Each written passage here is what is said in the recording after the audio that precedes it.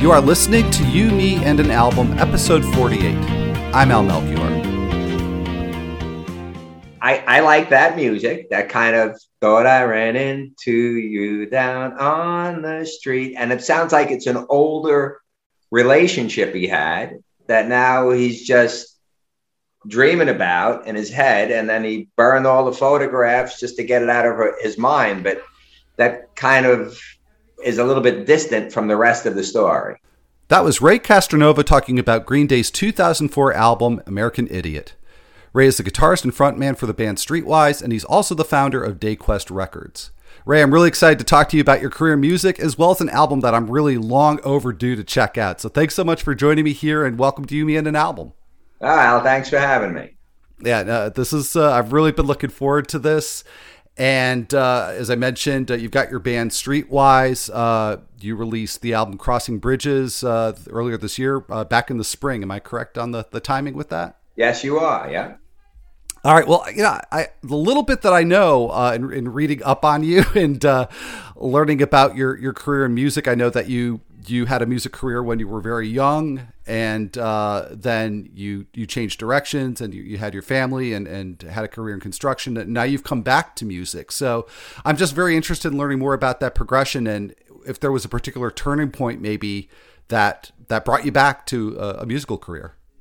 Yeah, so I was growing up in Brooklyn, and then, we used to play, and it was actually sometimes, I say it was in like that, when punk rock there was a lot of it going on, like the Sex Pistols, Susie and the Banshees, and things like that. So we had a band in Brooklyn called the Ray Tomics. There was three of us, Ray, Tom, and Mike. So we became the Ray Tomics.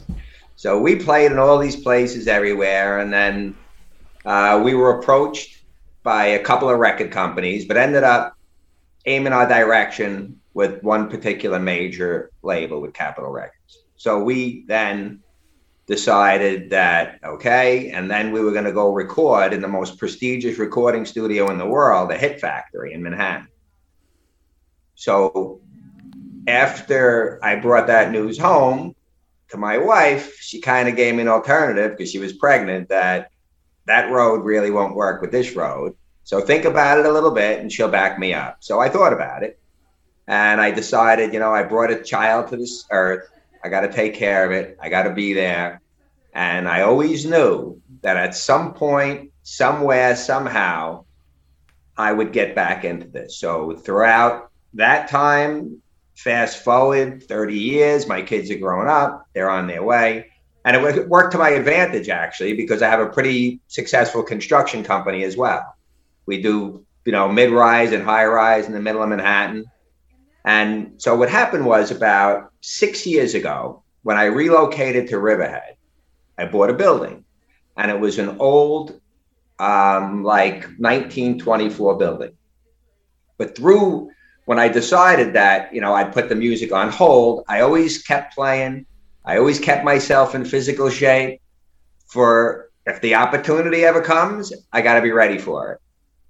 So about 6 years ago, we buy this building. My office is out here now. And on the third floor, it's a ballroom. There's 5,000 square feet. There's dance floors and disco lights and things like that, because it used to be an old fraternity for the Oddfellas. They're like a spin-off of the Masons Lodge, the Independent Order of Oddfellas. So I told my daughter, I said, you know what? I'm keeping that third floor for me. That was 6-7 years ago. I said, I'm going to get as good as I was or better. And I'm going to reach out to everybody and see if that opportunity still exists. So fast forward, I wrote some music, reached out, and then I got attention from record labels again and the Hit Factory. The owner of the Hit Factory, Eddie Germano, had passed away. But his son, Troy Germano, remembered me because I saved from the day I met Eddie Germano at the Hit Factory. I was fascinated. When I walked there, I see platinum and gold albums everywhere. It was a little intimidating. But then when you got to meet Eddie Germano, he used to be a truck driver, sang in lounges on the weekend, and decided that he's never going to make it in that career. So he opened the Hit Factory. He wrote on his card, Raymond, you ever need me, after I told him I wasn't going to be in it. So I sent it to his son, Troy, and he welcomed me in. So after I started reviewing the contracts from the record companies, I said, well, I don't need that anymore. I'm going to start my own record company because it's not cheap to finance all this recording and the PR people and the media people and things like that. So after they welcomed us back in, we started Dayquest Records. I put together a handful of real seasoned musicians.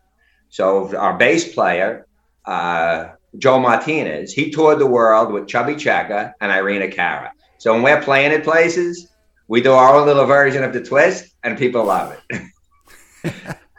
I have a sax player who's toured the world. He plays in Jamaica in the summertime. In the wintertime and comes back here. I have a really well-seasoned, other guitarist with me. I got Linda Mackley, who's our drummer. She just plays, and, they were all active. So I put together a real seasoned group, and here we are. So you talk about, finding that building and reserving the third floor to yourself. Now, was this, I imagine it just must have been a really difficult decision, all the way back when you were at that crossroads and decided to put music to the side. So, was this a thing where you were just really over the course of many years looking for that right opportunity, or was it really just kind of out of sight, out of mind, and then you saw this space and said, oh, wait, this can happen again? Yeah, no, I looked for the opportunity. I always kept writing music. I always kept, guys would ask me, we're playing at this place. You want to come and play with us for a little bit, do a few songs, things like that. I always stayed active. I always went back to the legends that I love in the music world and keep listening and keep learning, because you learn from your legends. That's how you get better, right? So, well, all right. Speaking of legends, this is something that I wanted to ask you about, and I ask most people that do come on here. So who are your musical legends? Who are the people that you look up to, maybe people who have inspired and influenced you? Yeah, so this will go back to how I classify a genre of music, because we get asked that, and I have no answer. So I made up our own genre, and I call it music stew.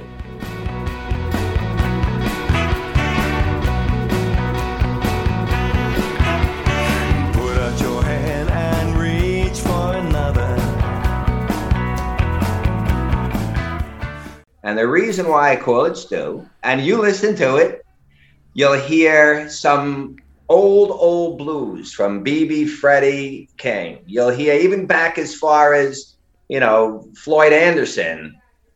Those old soul Carolina, New Orleans blues players. Then you kick in later on, and you have the legends like Eric Clapton and the Beatles and the Who. Tommy the Who is good. And then the Phil Collins. I see you have Genesis back there as well. It's not a video podcast, at least not yet. But yeah, that's I've got a little poster behind me. Yep. And then even as far as the Stray Cats and then the Motown, Supremes, they all got to me. And the Temptations. So our music has a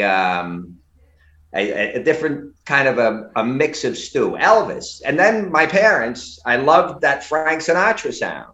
And I loved the Tony Bennett sound. And I loved the Crosby sound. And and the Rat Pack. Those guys are legends in their own kind. Well, that definitely is a stew. And, I gave your album a couple of listens, and, that's a perfect description, because it is really hard to pigeonhole your music into any one genre. You do hear a lot of different things. So I like that term a lot. I think that fits very, very precisely for what you put together. So I also want to go back even a little bit further in time. So again, reading up on you a little bit and learning that you learned guitar from Don Comanda in Brooklyn. And also read in that same piece that Warren Cucciarulo of Missing Persons and Duran Duran was also a student. So were you contemporaries? Did you actually wind up playing or working together at any point? No, we just grew up in Canarsie High School as friends. Warren was at that time. So Warren lived and breathed for Frank Zappa. He knew Frank Zappa songs in and out. So Warren originally started out playing with Frank Zappa for about 5 years, because he would go to every Frank Zappa concert. He'd just sit home and work on. Frank Zappa has some complicated music. And he would just Frank Zappa. And one day, Frank Zappa noticed Warren in the audience and said, "You want to come to tomorrow's show, meet me in advance and help me set up my equipment." This is one of his loyal fans. So when that happened, Warren started talking to Frank. He says, "I play a little guitar. He plays every Frank Zappa song note for note. All right. So Frank says, "You want to go up on stage and just play my guitar a little bit so I can do a sound check?" And Warren started playing Muffin Man. Girl, you thought he was a man, but he only was a puffin. No cries was heard in the night as a result of him stuffing.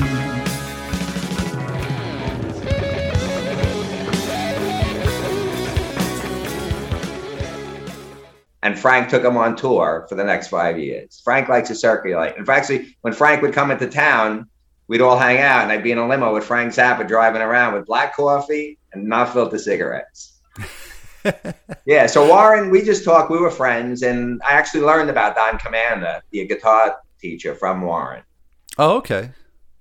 Okay, well, that's an incredible story that you just told about Warren and Frank Zappa, because I thought back to, and I hope I'm remembering this right, that I saw a video, an interview with Steve Vai, and him trying out for Frank Zappa, and just him talking about just what an absolutely nerve-wracking experience that was for somebody to actually, become a part of Zappa's band. Is that really speaks volumes.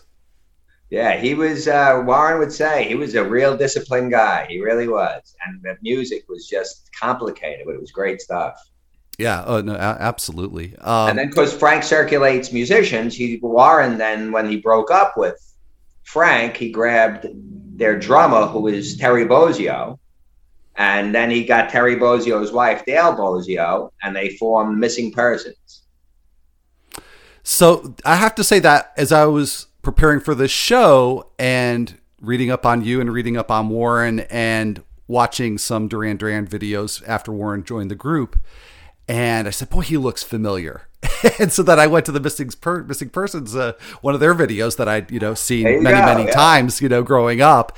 And I was like, oh yeah, that's why he looks familiar.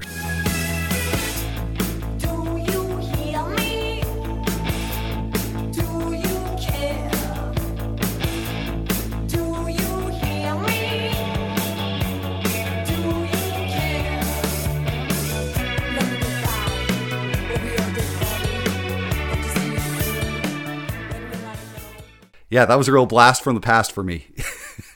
All right. But yeah, very, very great guitarist in his own right. So, all right, well, let's fast forward it here. We're here to talk about Green Day and American Idiot. And so for those who have listened to more than just this episode, you probably know that the premise for this podcast, and really the reason I started it, was having a realization that I had these just immense holes in my musical knowledge and wanted to catch up. And at the same time, have fun conversations with people, because I really missed that, growing up and going to a friend's house, and the friend would be really excited about an album. And so that friend would introduce me to the album, or, maybe go the other way around. And so this is sort of an attempt to virtually recreate that type of situation. And in reading up on American Idiot, I really did not realize what a huge album this was, commercially, culturally. Came out in 2004, and this was the time I had moved to Miami a few years before that. My wife and I moved to Miami, and the rock and roll radio in Miami was terrible, or at least I thought so, in 1999, 2000. So I listened to a lot of hip hop and R&B. Pretty much throughout that decade of the 2000s, completely checked out on rock and roll, which was the music I grew up on, the music that I loved. So albums that came out in that decade, like this one, I really missed out on. So it may strike some listeners as strange that this is an album that's fitting the format of this show, of an album that I really don't know. But I'm glad that you're here to introduce me to it. And so I certainly have my reasons for being really excited about talking about it. But you'd sent me a short list, but this was one of the albums on it. So what was it about American Idiot that made the final cut for you as an album to talk about here? So Green Day, when they first came out with Dookie, they got my attention. And that was probably Dookie. American Idiot was second to Dookie, but they got my attention for the way they composed, for the way they orchestrated their music, and they had that little flavor of a punky sound, you know, and they could fall back like Boulevard of Broken Dreams. They could go back and have some ballads if they want. So when American Idiot came out, I was learning about how, you know, well, the first song, American Idiot, is based on the ability that news and media controls people's minds and guides them in the direction they want to go in. So once I saw that, you listened, and each song links almost like, well, they made a Broadway show on Green Day. So you can see how the whole story is written from the first song all the way to the end to What's Her Name. So it kind of got my attention about how they write. First, you know, I liked how they orchestrate their music, and then I saw how that whole story fell into play. And then once the story falls into play, you create more of a relationship with the album. And Green Day, even to this day, always, you know, fell into, as far as quality music, they got my attention. So that's interesting that, you know, this wasn't just kind of a one-off for you. So you were a fan of Green Day, you know, long before this album came out. So where would you place it in terms of their discography because of those extra elements of the story? Does that put it a level higher, or are there other Green Day albums that maybe you like as much or more?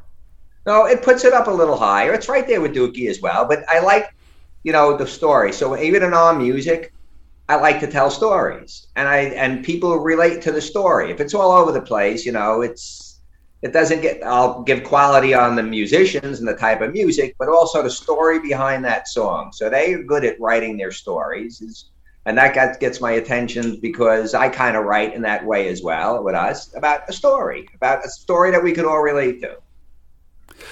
So I want to ask you about one element of the way that the story is structured on this album, because it's not something that's unique to Green Day, but they have some very long tracks that are broken up into different movements. Yeah.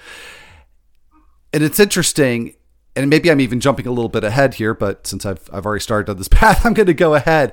And on the second track, Jesus of Suburbia, so there's 5 different sections, and they're very distinct. The first time I listened to it, I was in the car and didn't look at the track listing or anything. And then when I got back home and did look at the track listing, it's like, wait, I only listened to 3 songs because it seemed like I listened to about 7 or 8. And in fact, I did. So I'm still kind of churning over whether that's a plus or a minus in my mind for this album, because if we just look at Jesus of Suburbia, there's those 5 songs within a song. And I think each of those songs could have been developed to be, instead of a 2-minute snippet, part of a larger song, each one could have been a 3 or 4 minute more developed song. I'm just trying to write your love, the Jesus of Suburbia, the Bible love, none of the above, only steady tired out, city of the dead, at the end of another lost highway, signs misleading to nowhere. I don't care if you don't, I don't care if you don't, I don't care if you don't care. I don't care if you don't, I don't care if you don't, I don't care if you don't care. Dearly beloved, are you listening? I can't remember a word that you were saying. And leave behind this hurricane of fucking lies. And I walk this line a million and one fucking times. Have you ever thought about that and have any preferences as to whether that works just perfectly for this album, or if you could see an alternative version of it? Yeah, I could see an alternative version. It got a little long, and sometimes because it links on to other type of songs, you could kind of lose somebody's attention because there's one part in it, I don't remember which one it was, it goes off a little bit off to the main. So I would think that, yes, they could have broken that up into a couple more, but and the length of it sometimes becomes a little too long. So if I'm doing something that I have that kind of time, yeah. But you know, when you listen, and sometimes you look for, you know, you're good for 3, 4, sometimes 4.5 minute songs, and you look to move on. Well, if you could redo this album, work with Green Day perhaps, and produce a different version of this album, the thing is, if you expand those parts of the songs out, you're taking a long album. It's about almost an hour long, and you'd be making it longer without cutting something out. So basically, this is a very roundabout way of me asking, like, are there parts of the album that you maybe would take out in order to make space to develop some of the parts that you like more? Yeah, there is. There's a song in there. What's the name of that song? It's actually "What's Her Name." At the end, you know, at the end of the song, "What's Her Name" is almost like a relationship that happened and never happened. That, as far as an ending, I would take that out and replace it with those other songs. Okay. I'm just going to make a very general impression, and I'm sure that we'll dig into the individual tracks a little bit more, but I did feel like this album started to lose my interest a little bit towards the end. Not necessarily that final track that you're talking about, but about halfway through, like the first half, I was so impressed. I thought this album was just great. And overall, I really like this album a lot. But yeah, that the second half, I felt like there were some songs that probably could have been taken out. Yeah. And I'm not sure why. I'm not sure if it's too much of a same thing, because I don't feel like musically the album is really that varied from track to track. I mean, as you mentioned, there's slower songs, softer songs, some different moods, but Green Day's sound is what it is. There's nothing there that really struck me as like, wow, I can't believe Green Day went there and did that. Right. Yeah. So I don't know. So did you have that experience of finding that maybe the second half was a little weaker than the first, or was it just more songs kind of scattered throughout? Yeah, no, I did. I felt a couple of them at the end, that weren't really doing it like the beginning songs. So that's why I would agree with you. We could have eliminated that and make the stronger ones take on more time. Okay.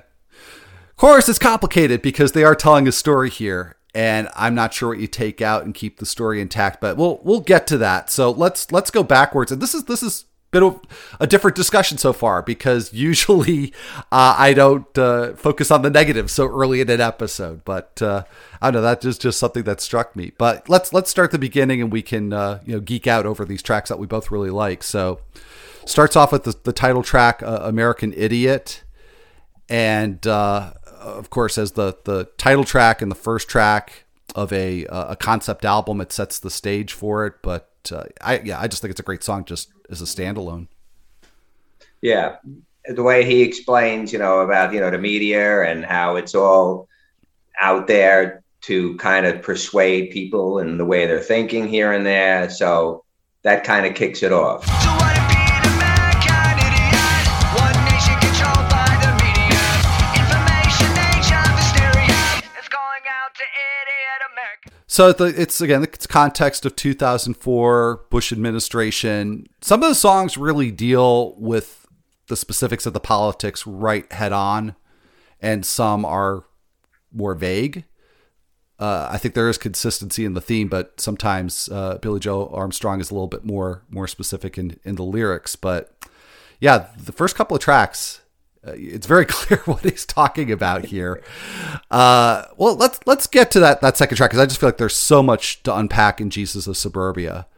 So what sort of impressions do you have of this track? Or clearly you seem to really like it and like all the individual parts. So what really stands out for you? Well, how somebody came into a town where they were unsure of, wanted to be accepted a little bit more. And the story behind it has different ways, everybody has where they're confident, and everybody has where they're not so confident. I don't like using the word insecurities, but where they're not so confident. So it kind of works in a way that it can be addressed in both ways, and how somebody can't, work around things that are a little more difficult if they're not accepted, and they keep moving on and try to get things accomplished. Our hearts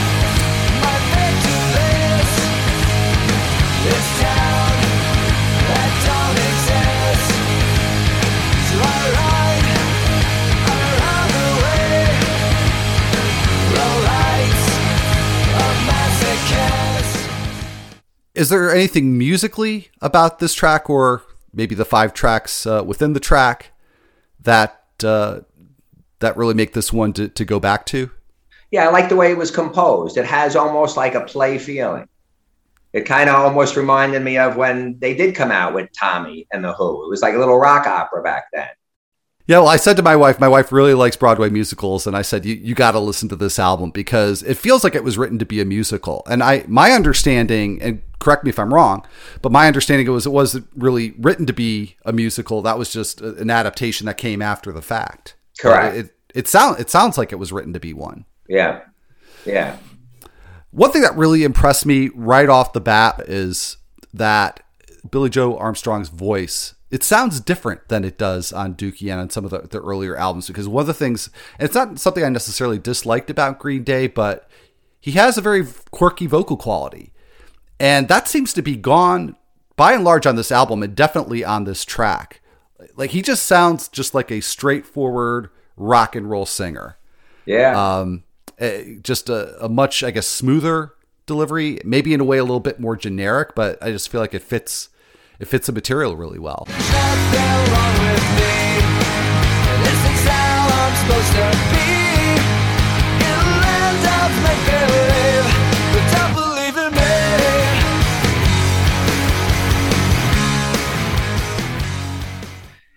Yeah, I was thinking of the same way. And it's possible that it's because it's more of a singing how it's composed. You know, they play a lot of stuff that's just outright rock and roll. That, do I like every one of their songs? No. Do I like every one of every band's songs? No. It gets into the category of, I don't want to say noise, but there's a lot going on, and there's a lot of items in there that don't really, work with each other. But in here, he was actually had to do some real good singing. What about Billy Joe as a guitarist, with yourself, of course, being a guitarist? Has any influence rubbed off there? Is he a guitarist that you admire, or do you maybe admire him more for the singing and the songwriting? I like him for the singing and the songwriting. So, I like, as far as his guitarist, and the writing of it all, it's not complicated work.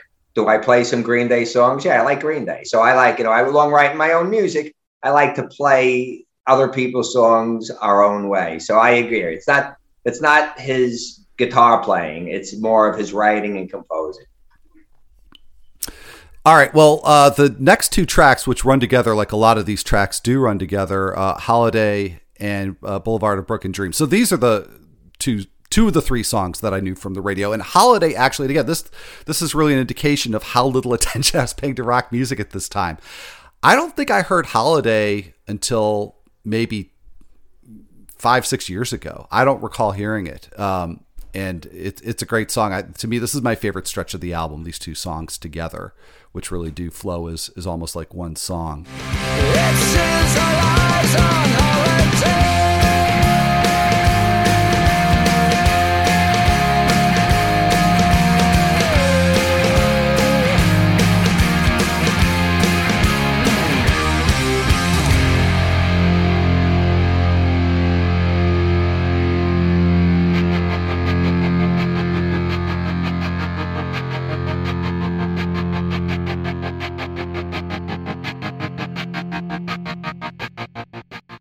So how do you view this stretch of the album? Yeah, so we're still going with, Holiday, and as far as the type of music and how he's backing off on, in the beginning, even before Dookie, they could get pretty aggressive. And he's backing off, and still the musical style. And then, of course, Boulevard of Broken Dreams, about loneliness, about all the things that slows down a little bit. So we're still going in a direction of, his type of music and composing that's more, more people can relate to it. If he just stays in that one, style of punk, it's only one place that it'll only grab a certain audience. But here he's still doing some pretty good music. Well, I really do like that tremolo on Boulevard of Broken Dreams, and I have to admit that when I would hear this song on the radio, that I had this reaction of thinking, well, this has been sort of done before. But I think that was very ungenerous of me to view it that way, because really listening to this album as a whole and paying more attention to it, I think it's really to great effect on that song, because it gives the song some propulsion and some momentum. But also I feel like it gives it that kind of sad feeling. Yeah. That tremolo effect. Yeah. And then there's a little bit of piano mixed in as well, which just kind of adds to the somberness. I just think it's a great song that's really arranged beautifully. I'm walking down the line that divides me somewhere in my mind, on the borderline of the edge and where I walk alone.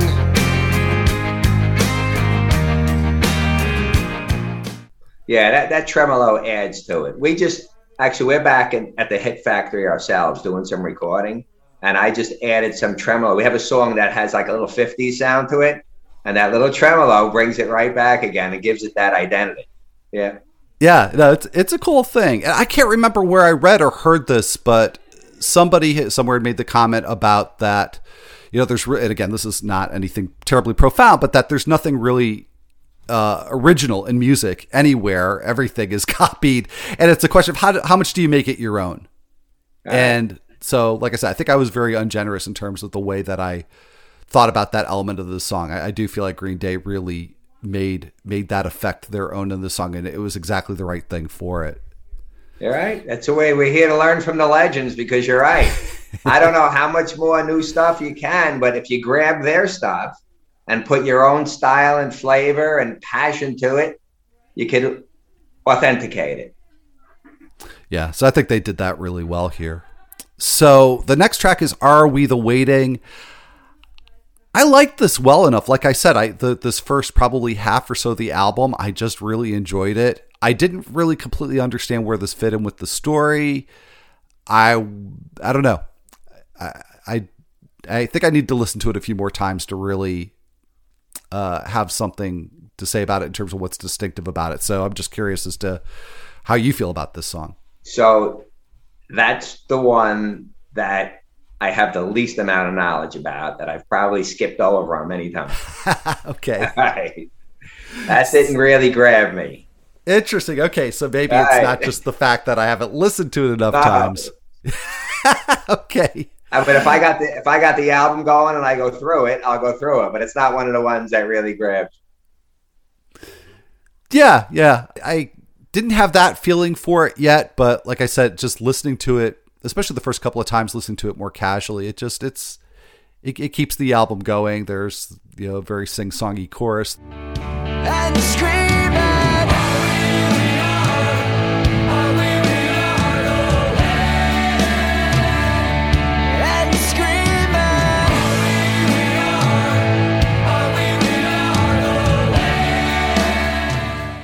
Yeah, nothing that really grabbed me.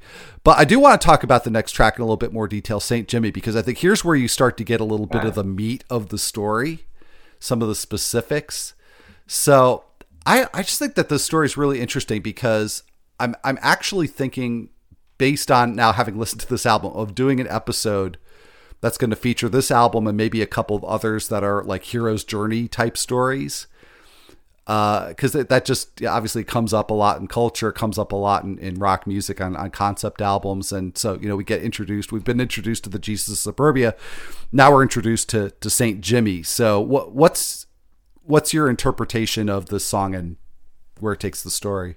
Right. So St. Jimmy is Jesus of Suburbia gets to meet St. Jimmy and help him, maybe guide him down the right roads, try to help assist in his ways of thinking and how he's feeling about certain things. So St. Jimmy is almost like St. Jimmy. He's going to help guide him in a way. Welcome to the club and give me some pride. I'm the resident leader of the Russian. Yeah, there was one line I latched onto, and again, I don't know if I may be giving it more importance than it deserves, but there's a line, he's the patron saint of denial. And with that going into the next song, Give Me Novocaine, that was, I think, what really kind of put, an underline under that line of the patron saint of denial. Because it took me a few listens to kind of get a sense of, well, who is Saint Jimmy? Right, like you said, he's somebody trying to provide some guidance and direction to the Jesus of Suburbia. But yeah, I think it's like this one side of the coin where it's like numbing out and going into denial. The patron saint of the denial, with an angel face and a taste for suicidal. Yeah, and then you're right, and then Novocaine comes in where he needs Novocaine to maybe, and more, not in the way, maybe in the way of Novocaine to keep him numb, but he's using that Novocaine to maybe help, minimize some of the uncomfortable feelings he has. Yeah, no, that's exactly how I was reading it as well. But it took me a while to get to that with Give Me Novocaine, even though the lyrics are pretty plain, the title is pretty plain. But that drum beat at the beginning, I really couldn't get past that. And I see you smiling, so I'm guessing you heard what I heard. Yeah. So definitely heard Bullet the Blue Sky by U2 there. But another example, again, of where I could have just said, oh, well, they're ripping off U2 here. But I got past that pretty quickly because I think that they didn't just rely on that beat to make the song. It's just an element of it.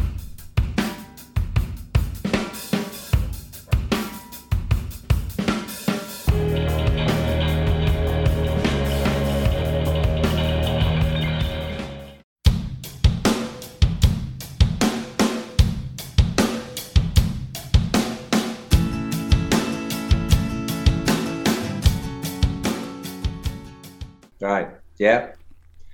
And it's like you say, I hear so much new music now that has so many fingerprints of the legends years ago that you could hear, even if it's 2 or 3 notes, how it stuck out so many years ago. Right. Yep. So, that is hard to miss that one. All right. Well, then we get introduced to the other of the third of the 3 main characters here, and She's a Rebel. This is where we get the first reference to What's Her Name. So I like this little sequence here. Really, I'd say a 3-song sequence: She's a Rebel, Extraordinary Girl, and Letter Bomb, which focus more on this character. So just wondering again what you think of the character, how the story progresses here, or musically, or anything really about these tracks that grab you when you listen to it. Yeah. So in these next tracks, She's a Rebel, I like the music side of it again, the story side of it, that I guess he's starting to go and get feelings and starting to meet he's coming out of his shell a little bit and meeting some maybe some feelings, or he's starting to feel some passion about things. She's a symbol of resistance, and she's holding on my heart like a hand grenade.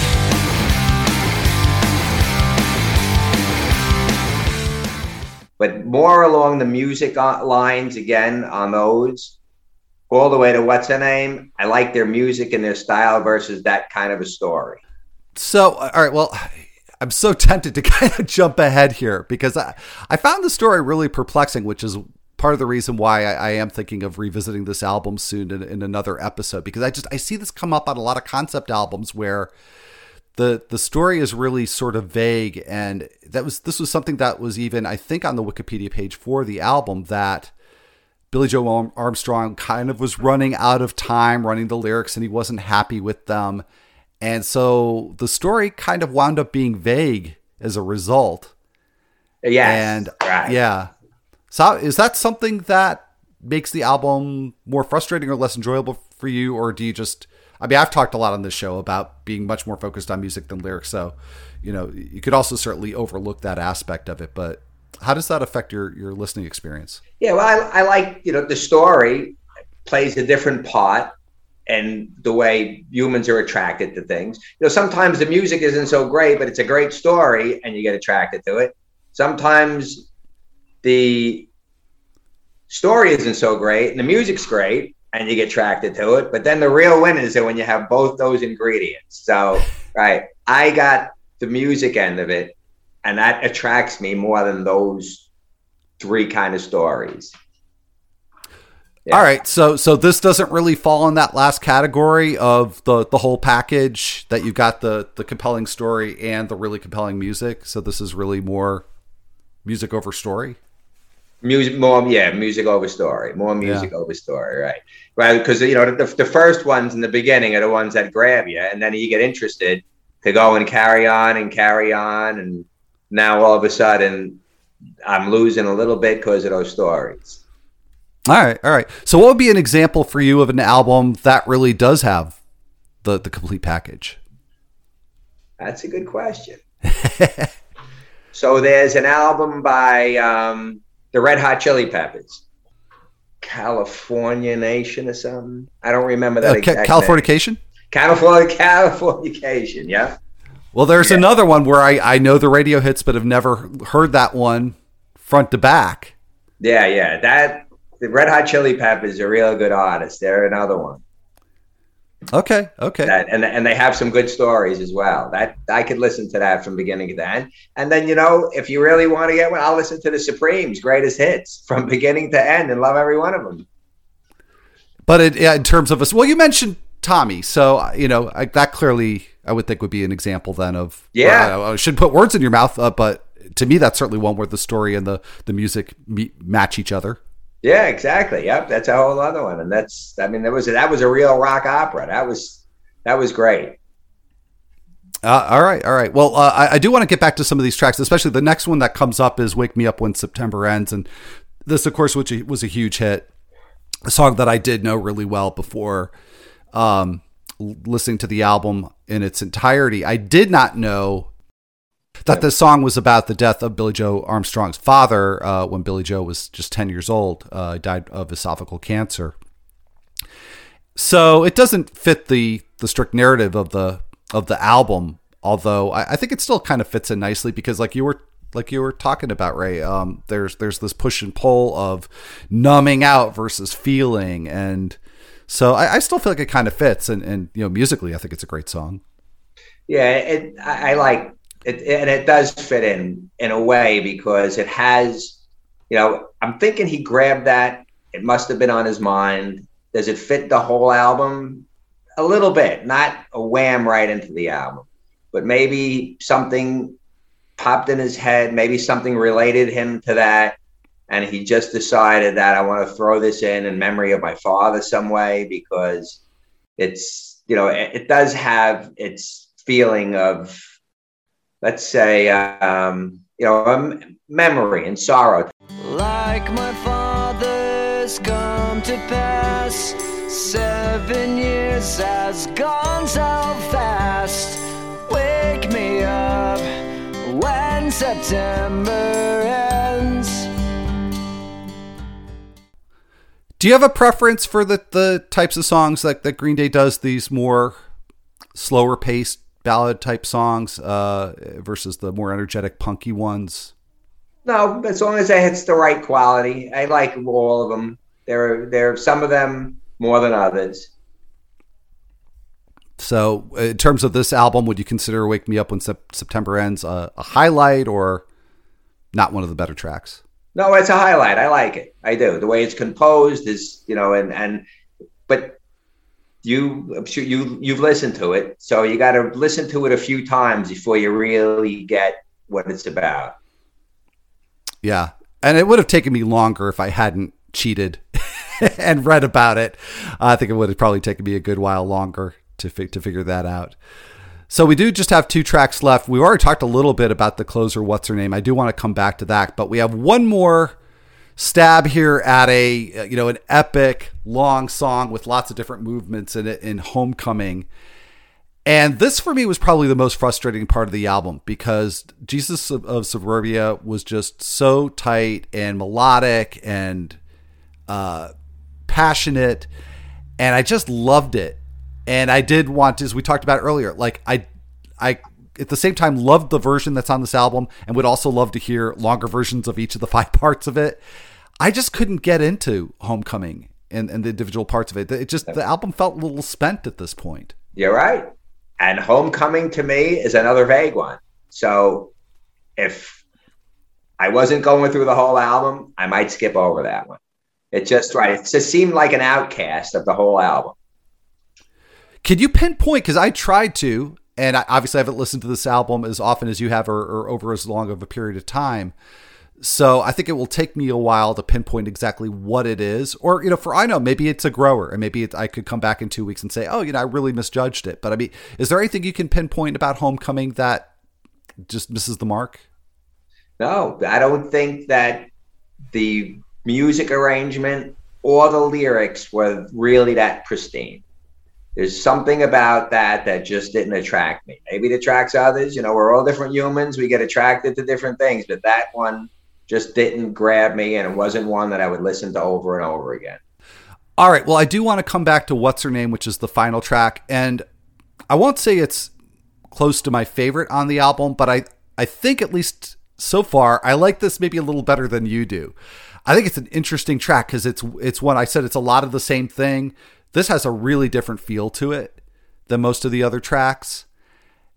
Billie Joe's singing style on it is a little bit more, feels like maybe holding back a little bit, a little more reserved. It's just a different energy. Thought I ran into you down on the street. Then it turned out to only be a dream. And plus, it's just an opportunity for him to resolve this story for us. And it's a weird ending because, you've got Jesus of Suburbia, leaves home, leaves Suburbia, encounters St. Jimmy, who's encouraging him to numb out. And then you've got What's Her Name, who's encouraging, and again, I don't know how off base I am in this interpretation, but no, you're good. But okay, Yeah. encouraging Jesus of Suburbia, to feel and live by his values. And then in this last track, it's just, I burned all her photos and I can't remember who she is. And it's What's Her Name.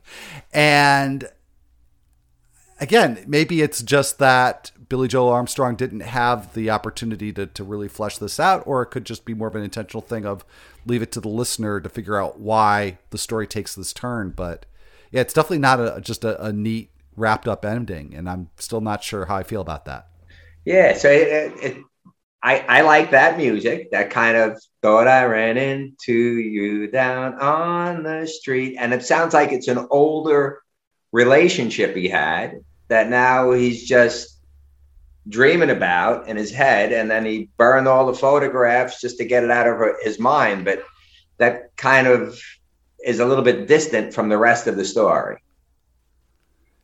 It feels like it. I really gave this some thought, because I think that was the intention here, was to give you something that was not straightforward and make you think about the interpretation. And the best I could come up with is that because, at least to my understanding, that What's Her Name represents is authenticity and true feeling, and that Jesus of Suburbia forgets all about What's Her Name, that this is maybe just what we do as humans, that we try to live authentic lives, but it's really hard to do. And sometimes we forget how to do it. That's what I've landed on. Yeah, that's a good point. That's a good point.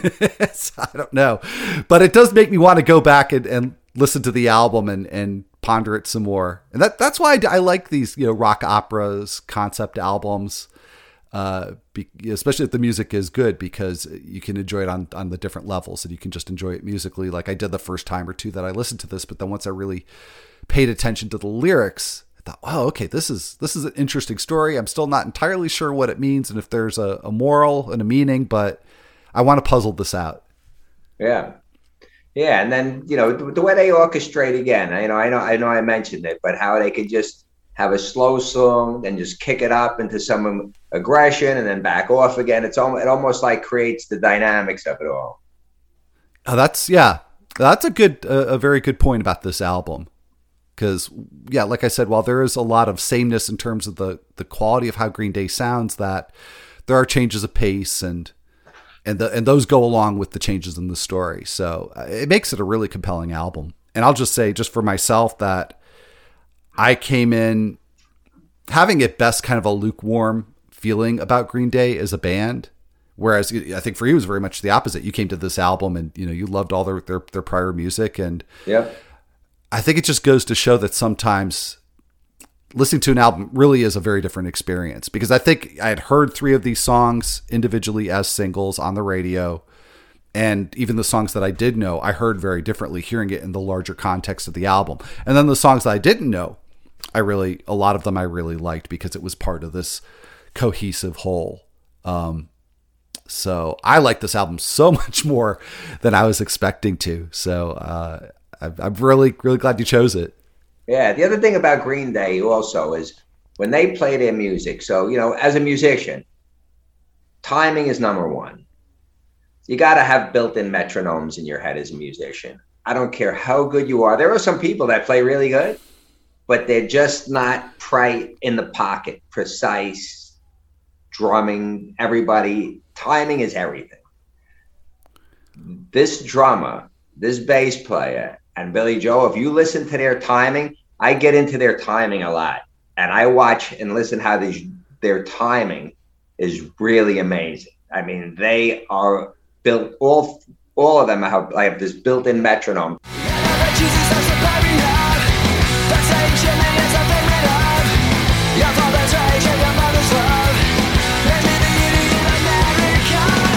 That gets me. And I listen a lot to music, and I have an ear for timing. Me, as a bass player and a drummer, that timing has got to be spot on. If you now go and you listen to even a lot of stuff on the radio, you can hear, if you have that ear, that timing can be slightly off, but most people won't pick it up. These guys got it. Is there ever a case for you where there's music where the timing isn't totally locked in, they're not completely in the pocket, and yet there's still something appealing about it for you? Yeah, I would. Yeah, I will. If the vocals are extraordinary, then that'll make up for that. Yeah. No, it's just interesting because, I watch music videos. Like, I'm a big fan of the Rick Beato videos. I don't know if you watch those or are familiar with them, but I'm not. I highly recommend it to anybody who's not familiar with them. What is it? Rick Beato, Beato, and he's got a channel called Everything Music. I got hooked into him, as I think a lot of people did. He's become very popular with, I think, like 2 or 3 million subscribers. But I think that I got hooked in the way a lot of people did. He has the series called What Makes a Song Great, and he takes it breaks it down. I think he actually has done a Green Day episode. So if I'm remembering that correctly, I will put the link in the notes. I'm having a vague memory that he did one on Boulevard of Broken Dreams, which now makes me definitely want to go back and watch that. But he dissects these songs, the production. He'll break down the quality of the vocals, the timing, which you're talking about. But anyways, so I've gone off on a huge tangent here. But he talks about, in a lot of the videos that I watch, the music commentators will talk about being in the pocket, and I never hear anybody talk about somebody not being in the pocket. And that was just something I was curious about, because if you're you're a musician on that level, you're a professional. I suppose you have that skill, but if somebody's in the pocket, then somebody's not in the pocket. Yeah, right. Somewhere. Right. That's right. So that'll be something I'll have to listen for maybe a little bit more keenly. You got to be consistent. There are many mornings I get up before I come here. I pick up my guitar and I'll just turn on the metronome just to keep that rhythm going. And the slower you make the metronome, the harder it is to stay on it. Well, as a beginning drummer, I hear you very clearly. It's surprisingly difficult. Absolutely. Yeah. All right. Well, going back to American Idiot just for a moment here. So we've talked a little bit about each of the tracks, some more than others. Is there anything about the album as a whole, or maybe going back to individual tracks that maybe we didn't give enough attention? Anything that we haven't talked about that we should? I think we pretty much touched on a lot of it, Al. That's why I wanted to just fall back on the rhythm of that and the timing of that band. That was the only little thing. That's extra. Yeah. Well, like I said, that's really a helpful thing, helpful concept for me to keep in mind when I listen to music. I think I don't pay enough attention to it. But yeah, that's just something I have wondered about is there a value in not being in the pocket? So a mystery that maybe will continue to be out there for me. So, well, Ray, again, I really appreciate you coming on here. I really am so glad that you picked this album. I'm definitely going to be going back to it, I think, a lot more. If people have questions, comments, just want to give you a follow, keep up with your music, what is the best way for folks to do that? Perhaps on social media somewhere, website? Yep. So we have our Instagram is Streetwise NYC.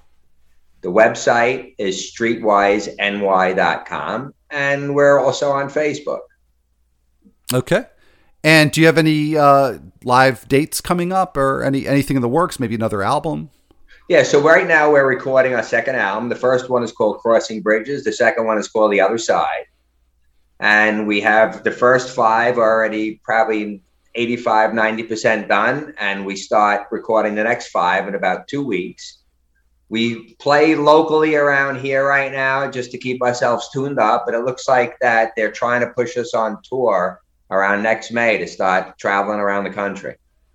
That's exciting. That's exciting. Yeah. I imagine you must really be looking forward to that, especially with things being locked down for close to 2 years now.